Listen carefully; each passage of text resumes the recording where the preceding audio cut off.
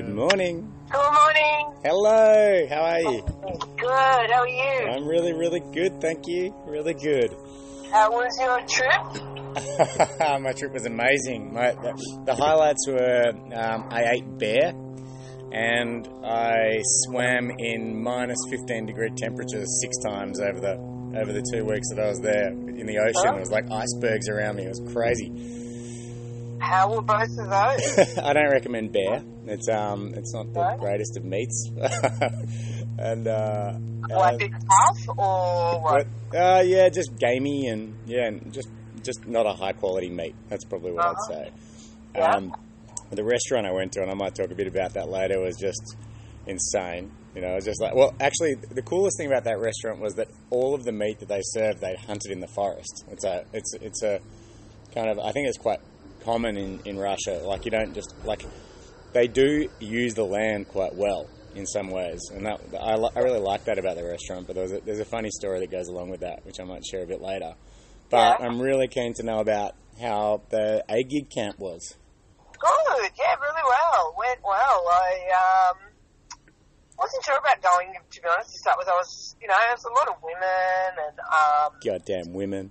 I know, just like, well, women or men, whatever, just 100 plus people, it's a lot of people. Yeah, wow. In a closed space. Yeah. But it was great. Like, really glad I went. I didn't really roll any other higher belts there because it wasn't for me. I felt like, I guess I was going more as like a mentor. Yeah. So it was more about helping other women. And that was great. That's awesome. I mean, it's so great that that's still such a huge event. You know, I think that, in my experience, these events tend to build momentum and then peter out. But it looks like just looking at the photos on your Facebook, that thing was packed yet again. Oh, yeah. So great. Full on. So what happened was we were on an island in about an hour north of Sydney off the New South Wales coast. We got there about 4 p.m. or so on the Friday, and to the news that there'd been a lightning strike in the Central Coast area on Thursday, and there was no power. Right. So there was no electricity. They had some generators going to get to feed 120 plus people, need to have refrigeration. And they did not, and they did not have drinking water, no hot water, which didn't bother me, but it's also in an area with no reception, no mobile or anything. Yeah. So they were like, what the hell do we do? They went ahead and they said, look, we promised you the camp, we want to bring you the camp, and we're still hoping the power will come back on at some stage. That's so cool. So then the night woke up the next morning, still no power. I'm telling you, Anton, 30 people or whatever lined up over one of those gas stove things with a pot of water with a aluminium foil over the top. Give me some coffee, man. It was because we were not prepared for it. Yeah. Wow. No knew we were roughing it, whatever, but so by lunchtime, the power's still not on. Yeah. They announced that, look, we're not going to cancel the camp, even though it sounds like that's what the venue staff wanted them to do. Yeah. They found an alternative spot for us in Sydney at the Sydney Academy of Sport and Recreation. Yeah. Got ferries, buses, moved us all over there. It's unbelievable, Anton, really, how they did that in 12 hours, renegotiated another deal, what normally takes about 6 to 12 months. Wow. To get them over there. So it was epic. That's a memorable A-Gig, that's for sure. I don't think anything like that's happened to them before, has it? No, the way they just... How they responded, awesome. Man, those team of staff were... I can't even compare. Well, I guess Saturday evening, they were like Rain Man. Yeah, well, the jiu-jitsu community, or jiu-jitsu itself, is about how you respond when you're under pressure, I guess. Yeah, really. That happens in life too. That's awesome. That's it. Yeah, because they said that the venue staff were like, well, you want to cancel the camp today or tomorrow? Yeah, and they're like, no, we're not cancelling this. And apparently it was like 2 hours of negotiating with them, like, well, what about this and what about that? And because there's so many factors, you know, that they managed to pull off to find a venue to host, like to accommodate that many people on Australia Day weekend. Yeah. Amazing. Yeah. Like, yeah, that was just unbelievable. And move all those mats, you know, in 4 hours they moved us all over to the other side, like, of Sydney. So, yeah, it was great. Great. And women's jiu-jitsu is alive and well and growing by the sound of it. And I saw Kirsty Mather get her black belt, so that was really cool as well for those women to see. You know, it's always great to see a black belt grading, but a female black belt grading probably extra special. Extra special. Awesome. Yeah, so that was really cool. And a funny link, so because Kirsty used to live in Melbourne, and I used to train at Peter Devine, as you know, and so one of the kind of, I guess, not really affiliate schools, but I didn't train as much, I didn't get coached as much by Pete as I did by Chris Bones. Right. And so I actually introduced Kirsty to Chris Bones and took her along to one of those other schools that he used to teach at way back when we were purple belts, and then he gave her black belt on the weekend. That's awesome. Yeah, it's sort of nice. Yeah, it's good to see how, like, forks in the road of a journey, like how they play out later on. You know, like, you never know when you take someone along somewhere, or you just mention someone or make an introduction or whatever. You never know the impact of that. You know. Yes, and like this Korean purple belt rushed over to me. He's like, "Oh my God, I've been following you since I was a white belt. Oh my God, can we get a photo?" And I'm just like, "What?" Like, so weird. Like, you know, like I follow your journey all the time and all this, and I'm like, oh, okay. Yeah, that's an amazing thing as well, isn't it? You never know who and how you're inspiring people along your journey. Yeah, like, I think it's a saying or something here about like it's who you are when no one's watching or something like that. Yeah. That's what your character is, something like that. So, yeah. God, then I'm an animal. that's who I am. I'll have to remember that. I'll have to remember that. Yeah, I think someone famous said that, I can't remember who. So, I feel like we haven't done this for about a month. I think it has been about that. Yeah, we haven't. We thought about making it happen while I was away, but it's too difficult to record everything and make it all work. I mean, we could have chatted, but you know, I really like the fact that we're documenting this, because although it's just a chat, I think that, you know, as you said, people are interested in your journey and sometimes in my journey. And I think that, you know, that just the things that we're discussing just seem to be really relevant and useful. Often useful little nuggets come out of these things.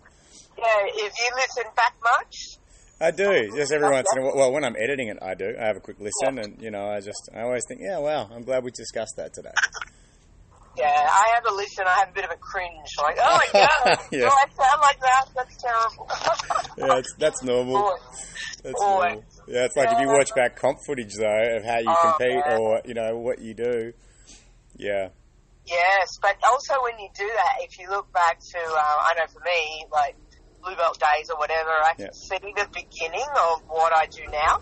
Yeah, interesting. It would be the same for anyone. If you watched a high-level black belt from, you know, an international name of whoever and saw one of their comp fights from their blue or purple belt days, you'd see the same sort of thing. Yeah. Like that start of the game. Yeah. Yeah, it's a good point. Yeah. The seeds are planted. Yeah, and that style is planted, whether it's a top game or a bottom game, or it's like, you know, whatever they lean towards. Absolutely. Yeah. So it's funny because I think people maybe sometimes think as a black belt that you've got all the knowledge of everything. Yeah. This isn't the case at all. No. You've still got your things that you're pretty good at, and then there's a bunch of other stuff that's just like, Well, Kit Dale said something a while back in one of his like mini snippets, and it stuck with me. This was years ago. And that was that there's 37,000 at least possible combinations in jiu-jitsu, like transitions, you know, like strings of moves, basically. And if you spent, assuming that it takes 10,000 times to master something, if you spent like all day, all night working on jiu-jitsu, you could only master 5% of it in your lifetime. So that leaves so much diversity for different strengths and weaknesses and different game types. I really like that about jiu-jitsu. You have this expression that comes through.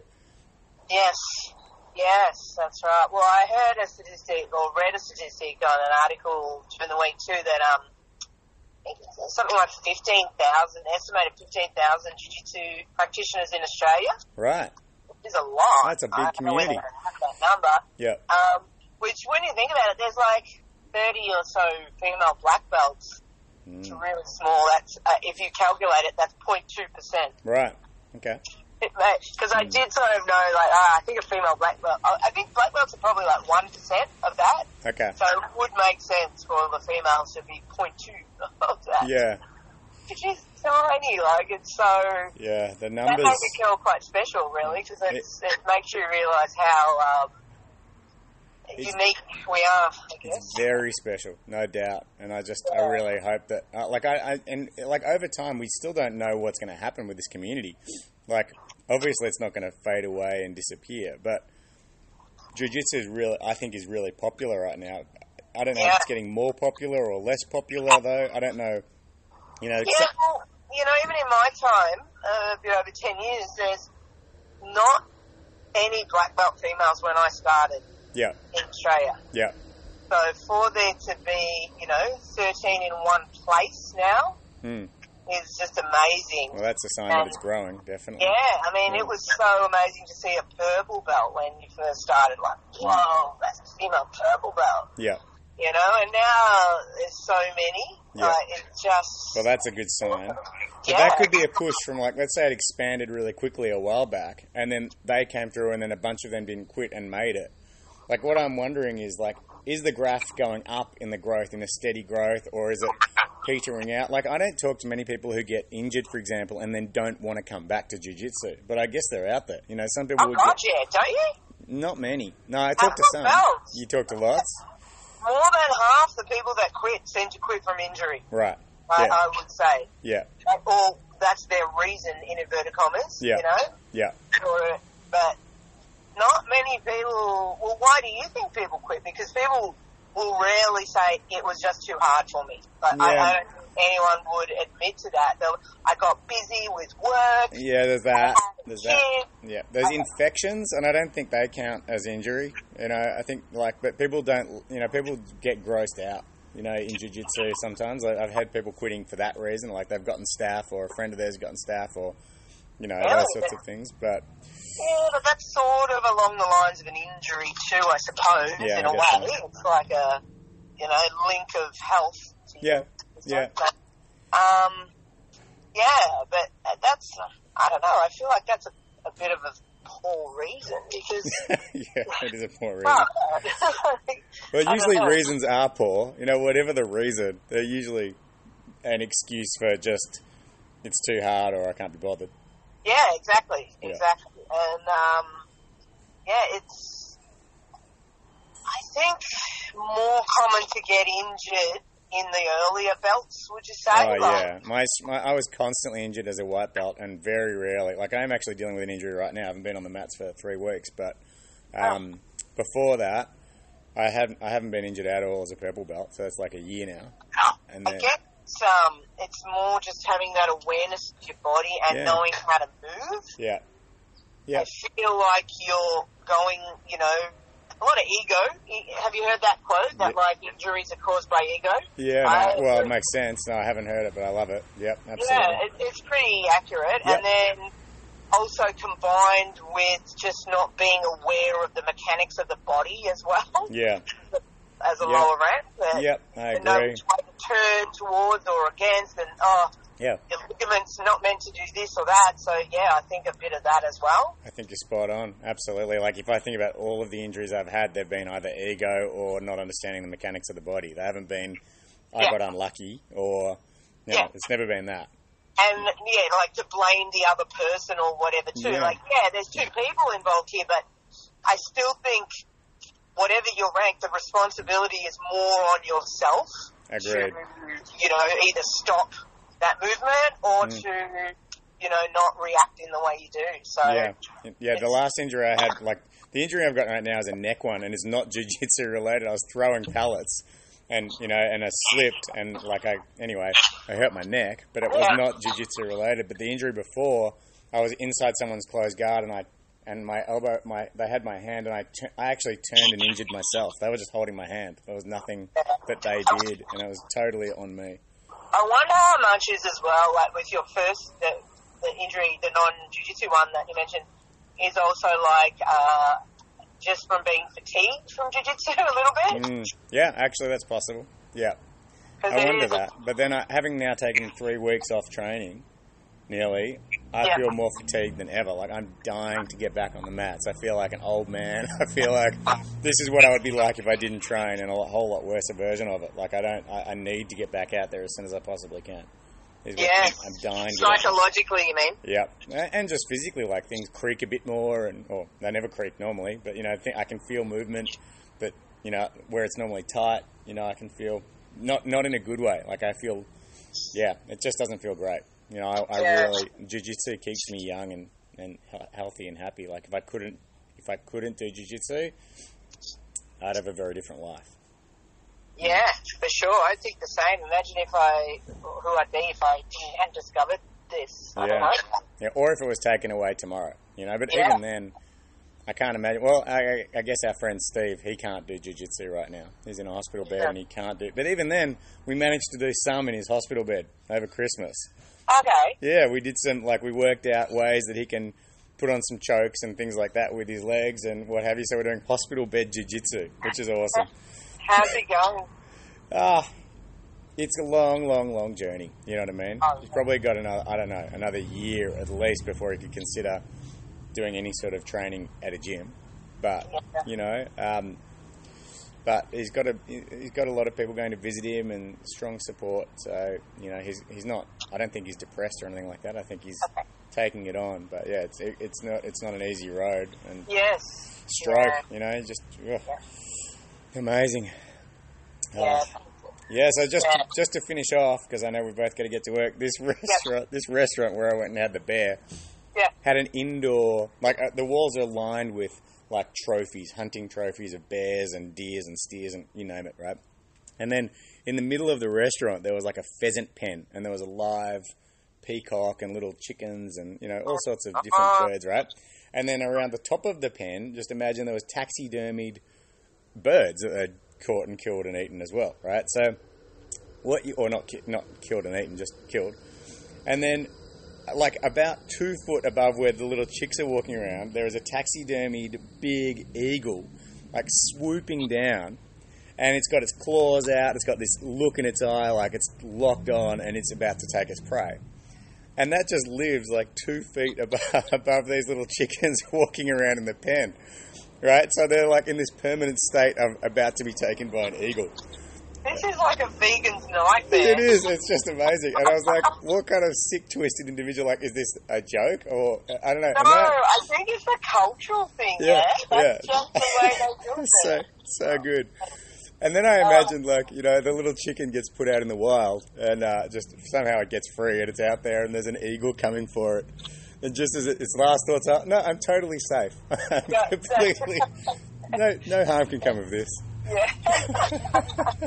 Either that or they're just living in a permanent state of fear, anxiety all the time. I don't know why I'm laughing at that. I should not laugh at that. But Interesting. So hey, good. Let's try and do a camping. Yeah, I'd love really that. Wanting at least one weekend this summer. Yeah. Something, Are you around? Yeah, I am, but there's a lot of basketball commitments. So, I can do one-nighters. So what time's the basketball? It's always Friday and Saturday. So. Does it alternate or both days? 2 days over a weekend? 2 days. It's 2 days over every weekend. He's on 2 teams at once. Yeah. Wow. Yeah. Interesting. Yeah. And then public holiday weekends, it's the whole weekend in tournaments. So, yeah, I'm screwed. But always up for a Saturday afternoon, Saturday night, and then a Sunday. Yeah, okay. Yeah. All right. Awesome. Sweet. All right. Well, let's discuss that. So next week, same time, Wednesday, you reckon? Can't wait, my friend. Yep. This is a really good conversation. Thank you so much, as always. Awesome. You're the Have best. a good day. Have a good week. You too, Kimbo. Okay, Bye. bye.